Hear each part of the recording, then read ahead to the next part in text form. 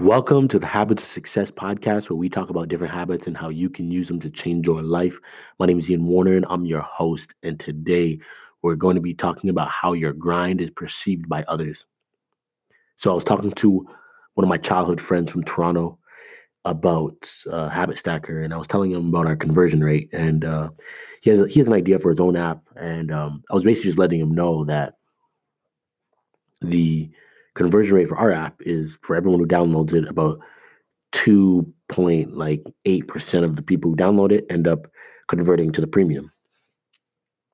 And when I let him know that, he said something that I knew right away would be a great podcast. He said, "That's pretty good, considering how new your app is."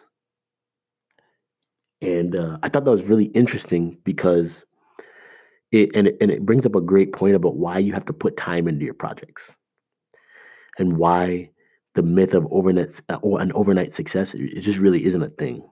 Because what he was saying was that even though I've been working on this for 2 years now, and I've done over 700 blog posts for the podcast.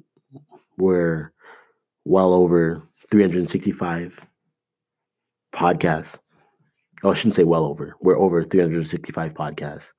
There's been a lot of work, a lot of time put into this. But still, to other people, it feels like I just started this. Like, this is like a brand new thing. And this shows the disconnect that we often have between our own grind and how other people perceive it. So you can start something and you could be working on it for 2 years straight and just put everything you have, and it feels like you've been working on it forever. But to other people, they're like, it's still new. We'll give it some time. We'll see if it lasts. And it's so important to understand this, because I'm telling you, when you start working on anything, it feels like you think you've been working on it forever. You know all the details of what it's taken to get to the point you're at, but other people still just see it as, oh, this is just a new little rinky-dink thing. And because even after 2-3 years, people still see it as new, a lot of times there are people who just sit back and they're waiting to see if what you're doing can become more mainstream before they invest any time into it. And if you want to learn more about how that works, oh no, don't let the name of the book, don't let it slip my mind. Oh, I know what it is. It's called Crossing the Chasm.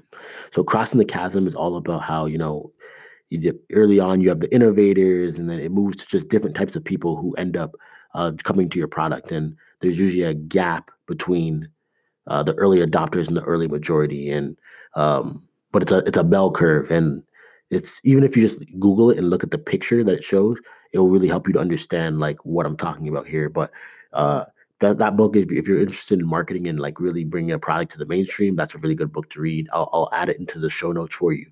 But all that to be said, the point here is that just that change in perception really matters, because there's some people who they want to put their time and they want to use products that have just been around for a while. Like, they want that tried and trueness. They're not about using new products and being like the first person to things.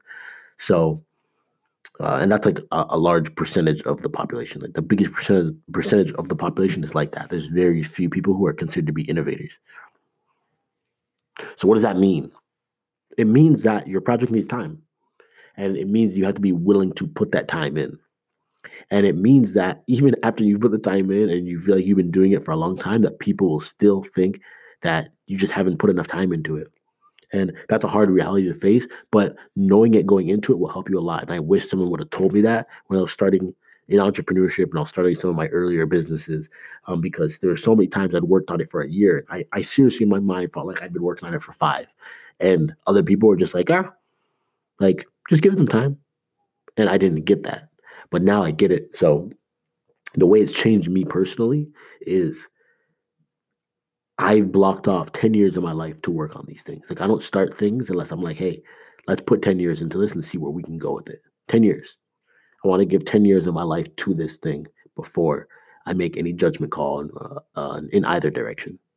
So if that is something for you that um, you struggled with in terms of saying, giving up on things too early or not understanding the time things require, um, I strongly advise you to do that. And like I actually legitimately have a countdown. Like I downloaded a countdown app and I have a widget for it on my iPhone so that um, every day I can look at it and I can just go to my widgets and I can just say, okay, yep, how many days I have left right now? It's 3,108 days are left on my 10 years. And I love it. And I'm gonna keep and through that time, I'm putting out a podcast every single day for those 3,000 days. I don't care.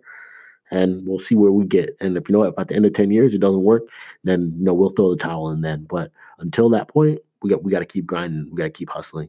So just remember, there's a difference in that perception. Like the way the customers see what you do, they're like, man, this guy's a baby. You've been working on this for 2-3 years. That's nothing. That's still new to people. But for you, it might feel like you've been working on it for 10. So you have to keep working on it until you actually have been working at it for 10.